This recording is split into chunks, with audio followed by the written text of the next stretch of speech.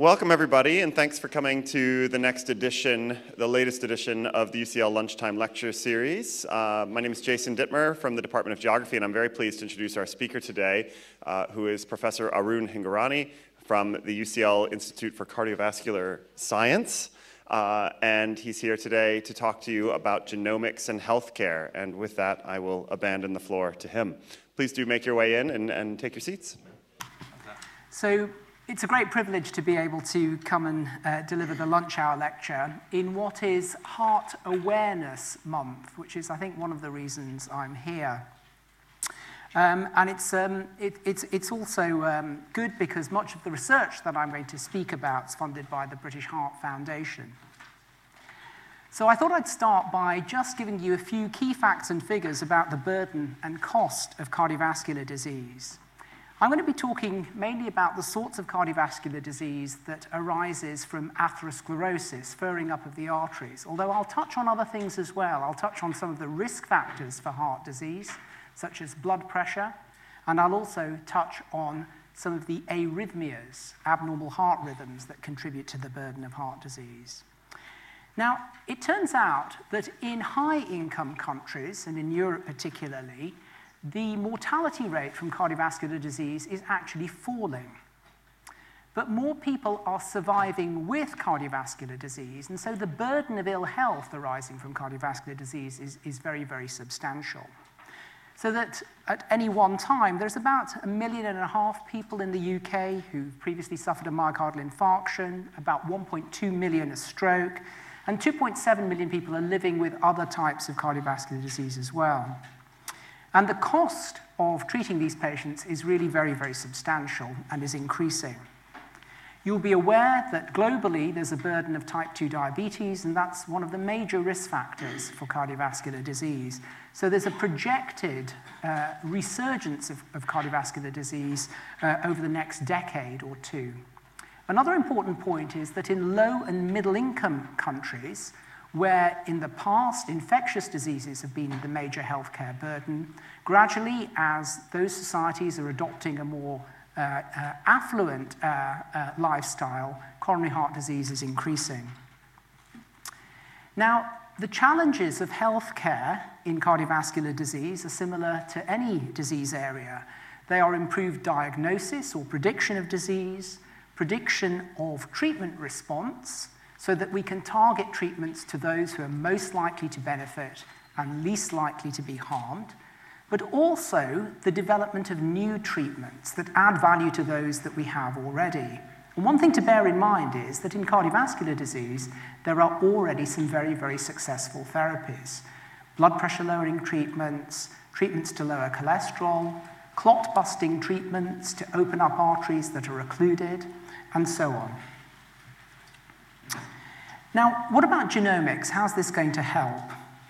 What I'm going to touch on in the remainder of the lecture are two types of genetic contributions to cardiovascular disease that might be considered to be at the opposite ends of the spectrum. So on the left, there are some types of cardiovascular disease that are wholly the result of a genetic mutation. These are so-called monogenic disorders, and they have a Mendelian pattern of inheritance, a predictable pattern of inheritance in families. In these disorders, a mutation is both necessary and sufficient to produce the disease. By contrast, the common forms of cardiovascular disease, bearing in mind that about 1 in 2 of us who are male and 1 in 3 of us who are female will suffer a cardiovascular event during our lives, are thought to be due to common sequence differences. Those sequence differences are not thought to be majorly disruptive to the function or expression of proteins and may be compatible with health. But on average, they increase the risk of developing an event, and that might be enhanced by the influence of other genes and adverse environmental factors. So I'm going to start with the monogenic cardiovascular disorders, of which there are a number. They include disorders of heart muscle, disorders of heart rhythm, certain monogenic forms of high blood pressure, monogenic forms of diabetes, remember a strong risk factor for heart disease, and monogenic forms of elevated lipid. So here's an example. This is a disease that's been known about for a very, very long time.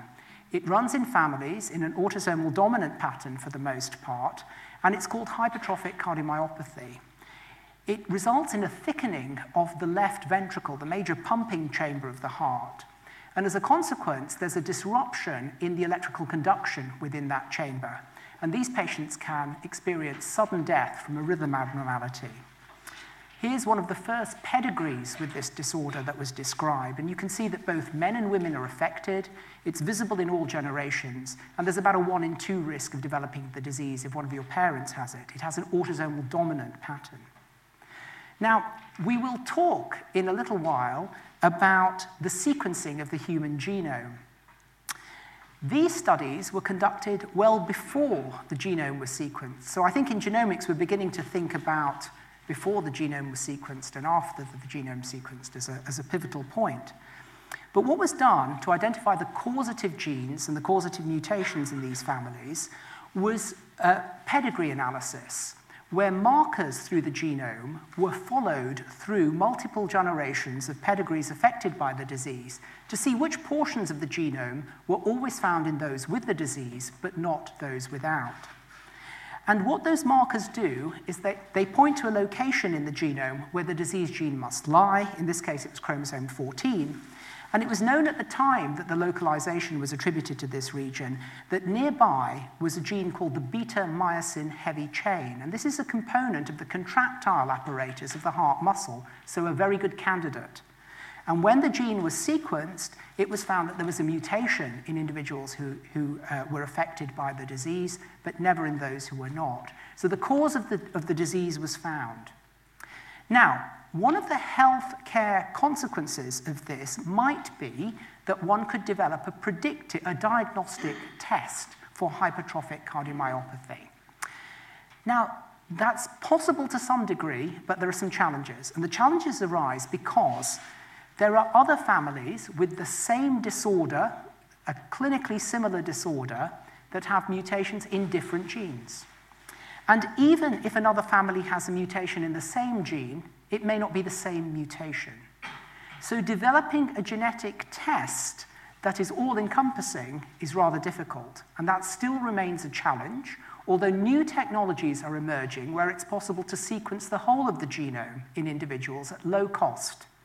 And what I say now may not apply in 5 or 10 years' time. There may be a genetic test that's widely applicable.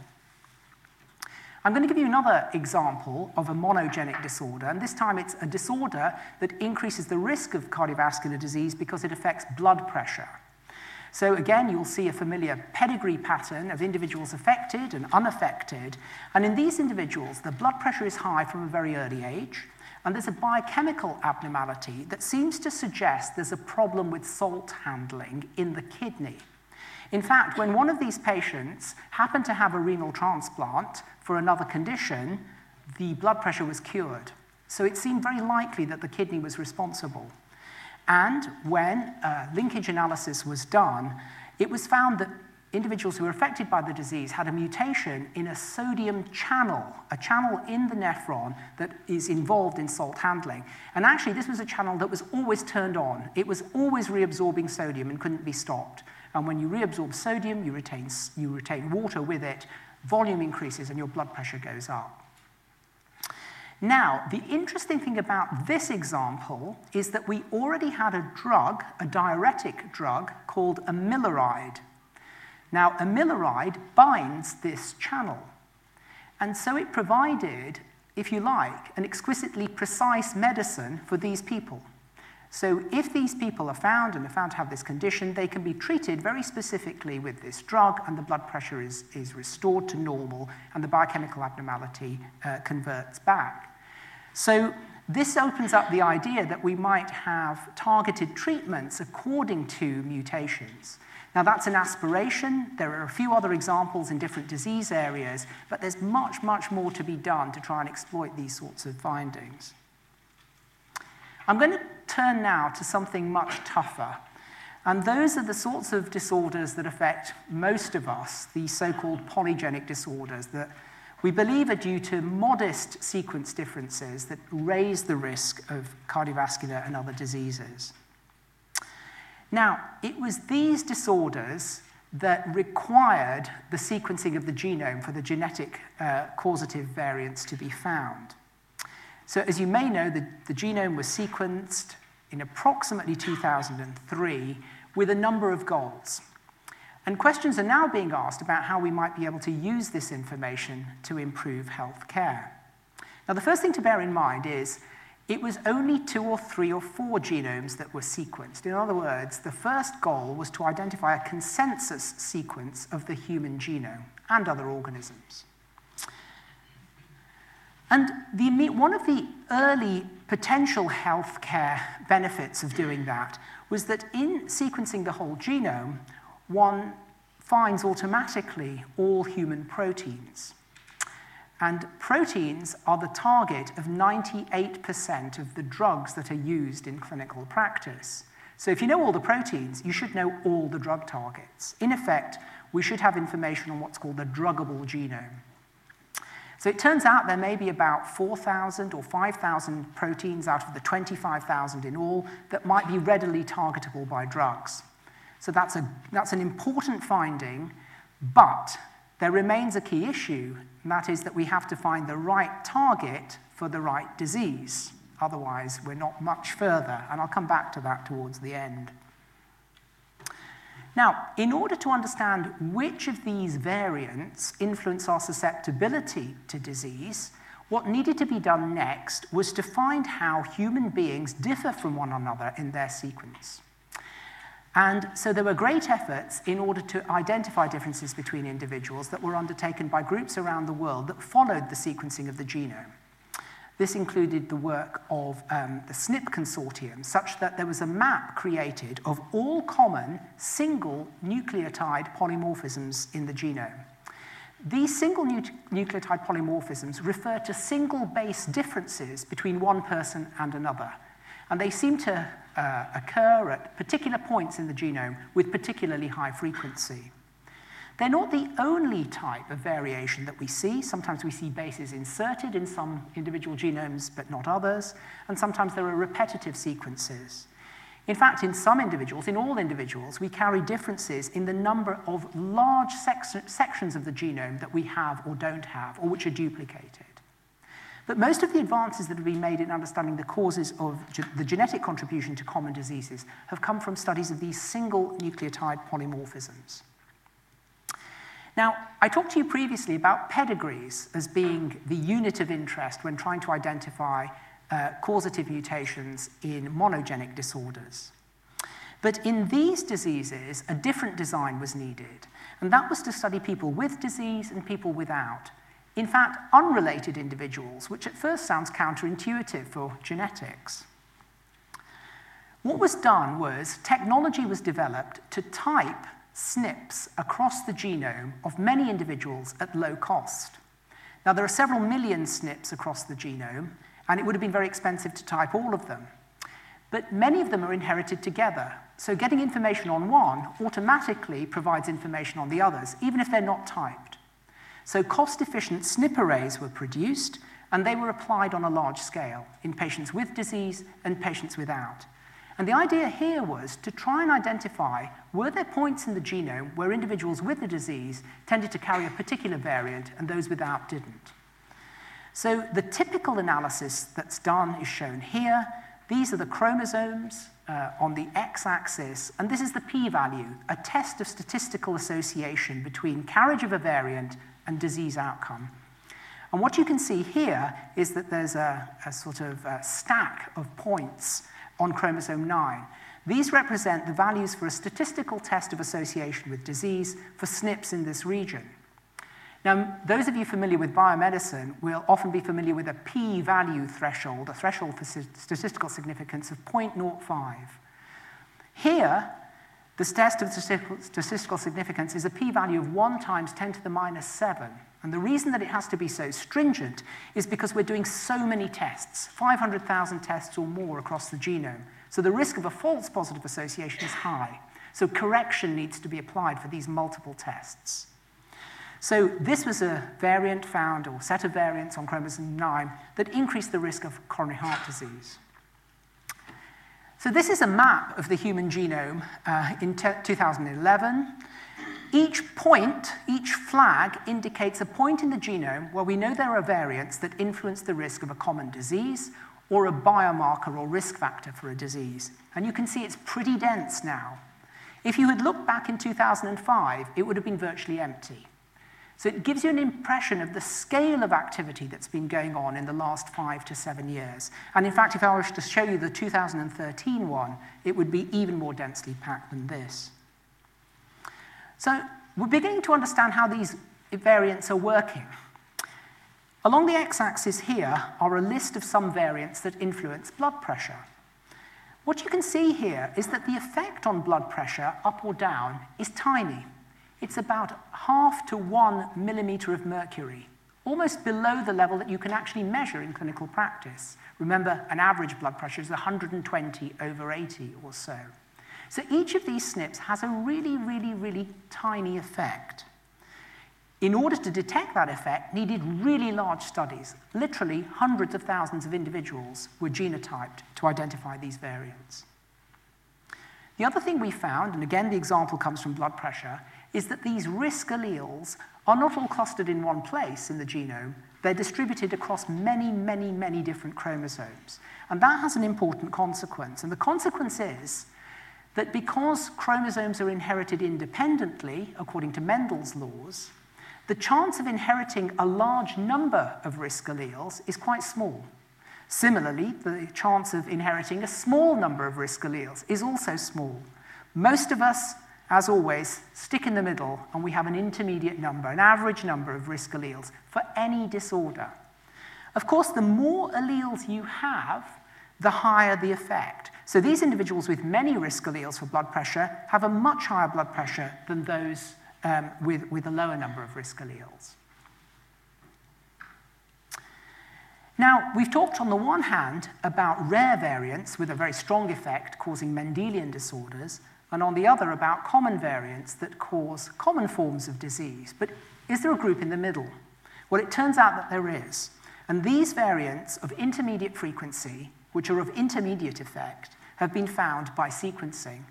And in fact, this is an example of individuals being sequenced from the top and the tail of the blood pressure distribution, the hypothesis being that they should carry more or less of these variants, sequencing done in a number of candidate genes, and showing that carriage of one or more of these variants has a much larger effect on blood pressure than those small effect alleles. So we're beginning to define the architecture, the genetic architecture of disease. On the one hand, very rare variants with very large effects. On the other, very common variants with very modest effects. And now we're beginning to uncover those intermediate effect variants. Now, what about healthcare? What about applying this knowledge to improve health? Well, we can think of it in two broad flavors: benefits for an individual and benefits for the population. Let's start with the individual. Could we use these variants to predict the risk of future disease in an individual? Here the example is diabetes. This is the number of variants influencing the risk of type 2 diabetes carried by individuals in the Whitehall 2 population, one of UCL's cohort studies. What you can see here is that the frequency distribution of risk alleles in people who develop diabetes and those who don't is overlapping. It's shifted slightly to the right among those who are affected by the disease, as you would expect, but you can see how it would be difficult to set a threshold to find who would or wouldn't get the disease. Because these effects are very, very small and randomly assort, it's quite difficult to use them for risk prediction. So perhaps a little disappointing. What about personalized medicine, targeting treatments through those who are most likely to benefit? In fact, this is an area that's lagged behind the discovery of genes for common diseases. Here's a plot of the accumulation of those genome-wide association studies that I told you about. And here at the bottom in the white are genome-wide association studies of drug response, lagging behind, and of slightly lower quality. So more work to be done in that area. What about population rather than individual benefits? And this is where I'll close. People are now beginning to apply the genomic data to a really big and thorny issue, and that is drug development. So I'm going to talk to you first about what problems there are in developing new drugs for heart disease and other disease areas. I'm going to illustrate how genomics can help, and I'm going to give you some examples. Here are the top 5 drugs in the world by sales in 2009. And you'll see number 1 is atorvastatin, a drug that lowers cholesterol. Number 2 is clopidogrel, a drug that thins the blood that's used in the treatment of a variety of heart diseases. These are very lucrative drugs, or were for their manufacturers, until their patent expired. And it's now expired for both of those drugs, so those revenue streams have halted. So those were the successes. But there's a litany of failures. These are just some of the drugs that have failed in cardiovascular disease since about 2004 or so.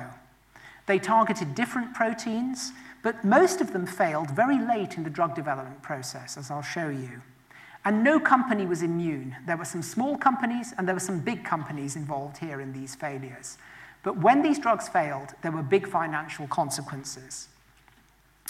Here's an example of that. So there was a drug called Veresplidib that failed in what's called a phase 3 trial, which I'll tell you a little bit more about. It's quite a small company that was manufacturing this drug, and on the 8th of March, this was their stock price in 2012. On the 9th of March, the trial of this drug was stopped for futility reasons. It wasn't going to work. And this is what happened to the stock price since. Now, for a small company, this has a dramatic consequence and a very human cost as well. So this is how drugs are developed. It's a sort of linear pipeline. On the left-hand side is preclinical development in cells, tissues, and animal models. On the right-hand side is clinical studies. And the drug has to first pass through this process, get to this point before a big decision is made. Do we take it into man or not? And as this goes on, the costs increase. So if you fail here, you haven't spent very much. If you fail right at the end, in a randomized control phase 3 trial in human beings, you will have spent between $4 and $11 billion, and it will have taken you about 12 to 15 years. So the consequences of failure late are very, very high. So when do drugs fail? Well, in cardiovascular disease and in other disease areas, all too often they fail late. But the reason for failure is even more surprising. They fail because they don't work. It seems odd that you should have taken a drug so far along the development pipeline only to find at the end that it didn't work. What was going on before? It turns out that all the preclinical experiments that one does can be misleading on the validity of a drug target as being responsible or influential in the disease. Now, it turns out that the randomized controlled trial, the experiment at the end, is the most valuable. Why? Because it's done in human beings, not in model organisms. It's done on a very, very large scale.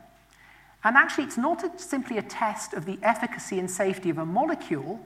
It's a test of whether the target of that molecule is really responsible for the disease or not. And it's an experiment. There are 2 groups, those who receive the drug and those who don't, just like in an experiment in the lab. But in the lab, you would actively control all other factors to make them the same between the 2 groups. Now, it wouldn't be ethical to do that in free-living human populations, so we do something else. We randomize the allocation of the drug or the placebo. What that means is that on average, provided a large enough number of people are randomized, the 2 groups will be equal in all other respects, other than receipt or not of the active compound. Now, the problem is, to do these trials, you have to develop the drug, take it through the drug development pipeline, spend your $4 billion, take 12 years or so. So it's a catch-22. What we'd really like to have is randomized evidence in humans on a large scale, but without having to design a drug. Sounds too good to be true? This is where genetics could help. Allocation of alleles in your genome from parent to offspring is a randomized allocation at conception. Chromosomes are sort independently, according to Mendel's laws. So if you have an allelic variant in a gene that encodes a protein that could be a target for a drug, then carriage of that allele, if it affected the function, the level, or structure of that protein, should alter the risk of disease, and it should profile the effect of targeting the same protein pharmacologically. Well, is that true? You'll be familiar with drugs that lower cholesterol. the statin drugs. This is a plot of the different statin drugs that are available at different doses. So there are different drugs, some are more potent than others, and obviously the higher the dose you have, the bigger the effect. And the effect here is the reduction in LDL cholesterol. Now, if you look down here, there's a little red box. That's the effect of a SNP on LDL cholesterol. And it turns out to be a SNP in a gene that encodes the target for statins, the same protein. In fact, if you look at the effect of this single nucleotide polymorphism on LDL cholesterol, total cholesterol, and apolipoprotein B, some other blood lipids, all of them are lowered by carriage of the SNP. And if you look at the clinical trial data of statin drugs, those same factors are lowered by statin treatment. So if you'd never designed the drug, but just looked at the genetic information would have told you what the drug was going to do. And actually, some groups have shown that this variant also reduces the risk of heart disease, and that's why we give statins to people. So can we now apply that information prospectively? HDL cholesterol is a form of good cholesterol. The higher the level of cholesterol, the lower your risk of heart disease. And the lower risk of cholesterol, the higher the risk of heart disease. So this is an attractive target for new drugs. But we don't know if that's a causal association. When a drug was designed that blocks a protein that influences HDL cholesterol with a really big effect, it increased the level of HDL cholesterol, which is thought to be beneficial. When it was tested in a clinical trial, there was a big surprise. It didn't lower the risk of heart disease, it increased it. And it was suspected that that might have been due to an effect of the drug that hadn't been noticed during earlier development. And that was that the drug raises blood pressure. It raises blood pressure, not a good thing. Now, there was an uncertainty then. Does blockade of this protein, it's called CETP, always lead to an elevation of blood pressure? Is that an effect of the blockade of the protein? Or is it simply an idiosyncratic effect of the molecule, the new molecule that was developed? That's an important distinction. Why? Because there were 2 or 3 other drugs that targeted the same protein in development. Should we proceed with their development or halt? Now, genetic information can tell us about the on-target effect of drugs. And in fact, when you look at a variant in this gene, it has the same effect on the protein, and it has the same effect on lipids as the drug. So the 2 points I show you in all these slides are the effect on the variant in a genetic study in populations and the drug in trials. So this is the concordance of those effects. But we showed that the gene, doesn't affect blood pressure, indicating that the effect of the drug on blood pressure was not due to the effect on CETP. And in fact, since then, it's been shown that the other drugs that are now in development have the intended effect on cholesterol, but don't affect blood pressure. So applying genetic information to answer questions in drug development. A final example. There's a connection between inflammation and heart disease, and one of the potential mediators is an inflammatory cytokine that circulates in the blood called interleukin-6. Just like a higher cholesterol is associated with a higher risk of heart disease, so is a higher level of interleukin-6. But we're unsure if that association is causal or not. Interleukin-6 acts on a receptor, and the activation of a receptor has inflammation effects. Now, there's a drug that blocks the receptor. It's a monoclonal antibody. But it's not used for heart disease. It's used for rheumatoid arthritis. It's in clinical use. It's approved by NICE. If interleukin-6 was involved in heart disease, and if the receptor was involved in heart disease, we would have a drug already for a different disease that could be repurposed for a new indication. So can we test that? Well, we identified a SNP in the gene that encodes the receptor for the drug and asked the question, does it have an effect that would reduce heart disease risk? So we did a study that involved many groups collaborating across the world with information on over 133,000 individuals and their genotype. And what we did was, we looked at the effect of the genetic variant, and you can carry 1 or 2 copies of the variant, on interleukin-6, C-reactive protein, another inflammation marker, and fibrinogen. And the SNP had an effect. And in fact, the effect of the SNP on these markers recapitulated the effect of the drug on the same markers in clinical trials. Now, they weren't clinical trials in heart disease, they were clinical trials in rheumatoid arthritis, because that's where the drug's used.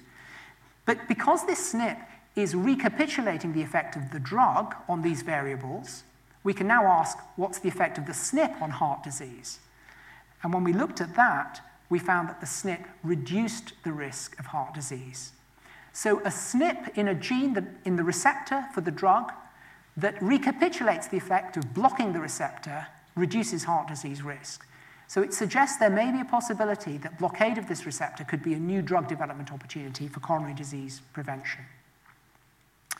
Now, when you do studies of this type with very large implications, it's reassuring if there's replication from an independent source. And in fact, when we published this paper, there was another paper by another group showing exactly the same findings, and both papers were published together. We were also able to show that blockade of the receptor is also not likely to increase the risk of cancer, although because this pathway is involved in protection from infection, we need to be wary that that might be an adverse effect. Now, if we think about these sorts of genetic studies, so-called Mendelian randomization trials, in this way, perhaps we could exploit all the genetic information in the genome on genome-wide association studies for drug development. And in fact, if you look through this database of the genome-wide association studies, you not infrequently find that the genes that increase the risk of disease are already targeted by drugs for the treatment of the same condition. But there are many other disease genes that have yet to be exploited for drug targeting. So we're beginning to do that by trying to map information from genetic association studies onto a database of known drugs and drugged proteins in collaboration with the European Bioinformatics Institute. So in conclusion, there have been great strides in the identification of genes underlying a number of cardiovascular disorders. The genetic architecture is likely to be a continuum from common alleles of small effect to rare alleles of large effect. Predicting the risk of disease and drug response based on common weak effect alleles remains challenging. But using genetic association studies as if they were randomized trials could provide a new source of evidence to transform the efficiency of drug development. I'd like to conclude by thanking a huge number of co-investigators, colleagues, and collaborators from UCL and internationally for all their contributions, and in particular the very large cohort studies that UCL and partner institutions hosts, which have been curated over the years with much information on disease risk and biomarkers, and now genotype, which are applied in the sorts of studies that I described. And thank you for your attention.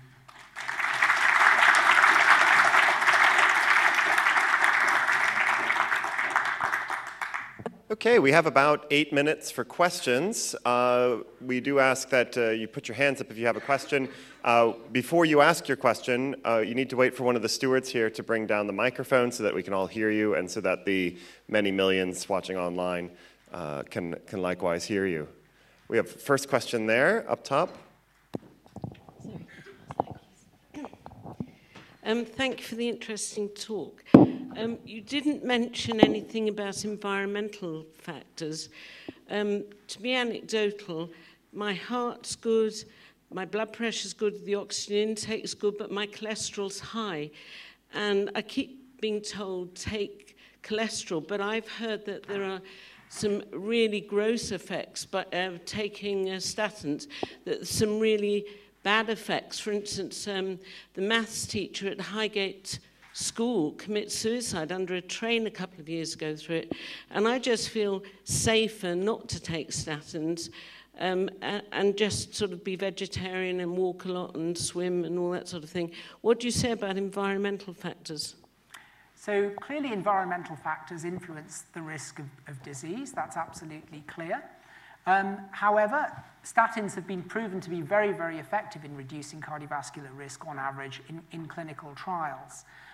There was a concern many decades ago with other drugs that lowering cholesterol increased the risk of suicide. That's been shown to be absolutely false. And so statins are proven to be very, very effective, very, very safe.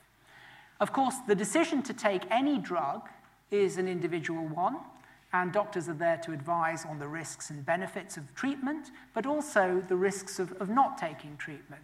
But in the end, it's an individual decision. Well, can you tell us some of the environmental... Can you wait 1 second for the microphone, please? Can you sort of say some of the environmental factors that help? I mean, I would think not eating meat and eating greens and exercising. Could you just touch on them for a minute? Because I did sort of put that in my question, if you please. Yeah. So the question was about what are the dietary and lifestyle factors that might help reduce cardiovascular risk. So the evidence points to the fact that a diet low in saturated fat is helpful, a diet rich in fresh fruits and vegetables is helpful, reducing salt intake from what's average in the general population is helpful in reducing blood pressure. Exercise is helpful. So those are some of the factors that most of us can apply in our lives to reduce our cardiovascular risk.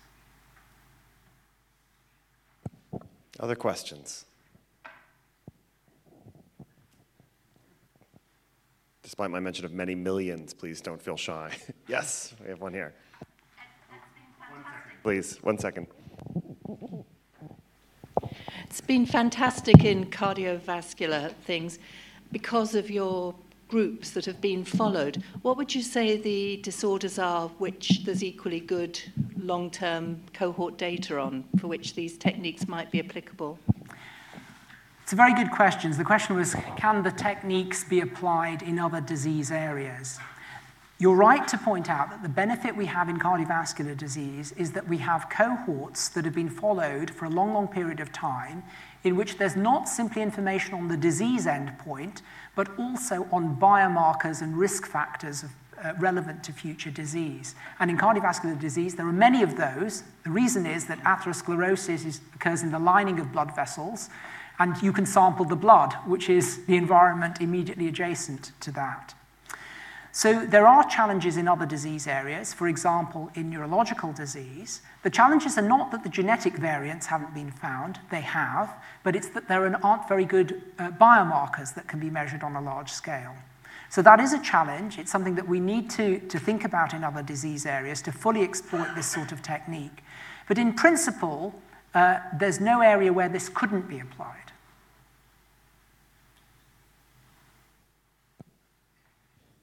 I might use Chair's prerogative to ask my own question. Earlier you mentioned the sort of individual uses for this kind of technique, and then you sort of largely went on to the group ones, or population level ones. I mean, are any of those individual solutions that you outlined sort of cost effective or anything? I mean, it seemed like kind of a large amount of apparatus to be brought to bear on one person. Yeah. So, of course, there are a number of genetic tests that are approved for clinical use.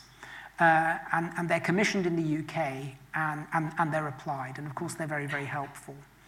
But there are challenges, and the challenges depend on the disease area and the type of mutation, where most of the cases of disease can be accounted for by variation in a single gene, and even better, by a single mutation, then, of course, a test becomes easier. It's where there's a lot of heterogeneity in a particular disorder. So where those tests are cost-effective, they are applied. And of course, cost effectiveness is changing because the cost of genotyping and now of sequencing is diminishing very, very rapidly. So what might be deemed cost ineffective now may not be the case in the very near future. So it's a very rapidly moving field. The expectation is clearly that there will be more predictive uses of genetic testing, both for disease risk diagnosis and actually for drug response as well. There are some challenges to overcome, but I'm sure in many areas they will be. I think our last question right in the middle.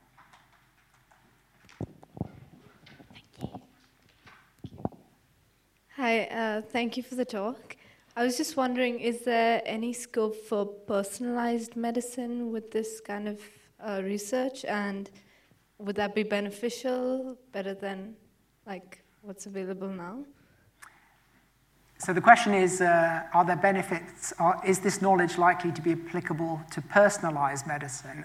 Of course, that's one of the major aims. What I've tried to illustrate to you is that from a predictive perspective, there are still quite a number of challenges. I think some of those challenges will be solved in the future. Precisely how widely personalized medicine could be applied remains to be seen.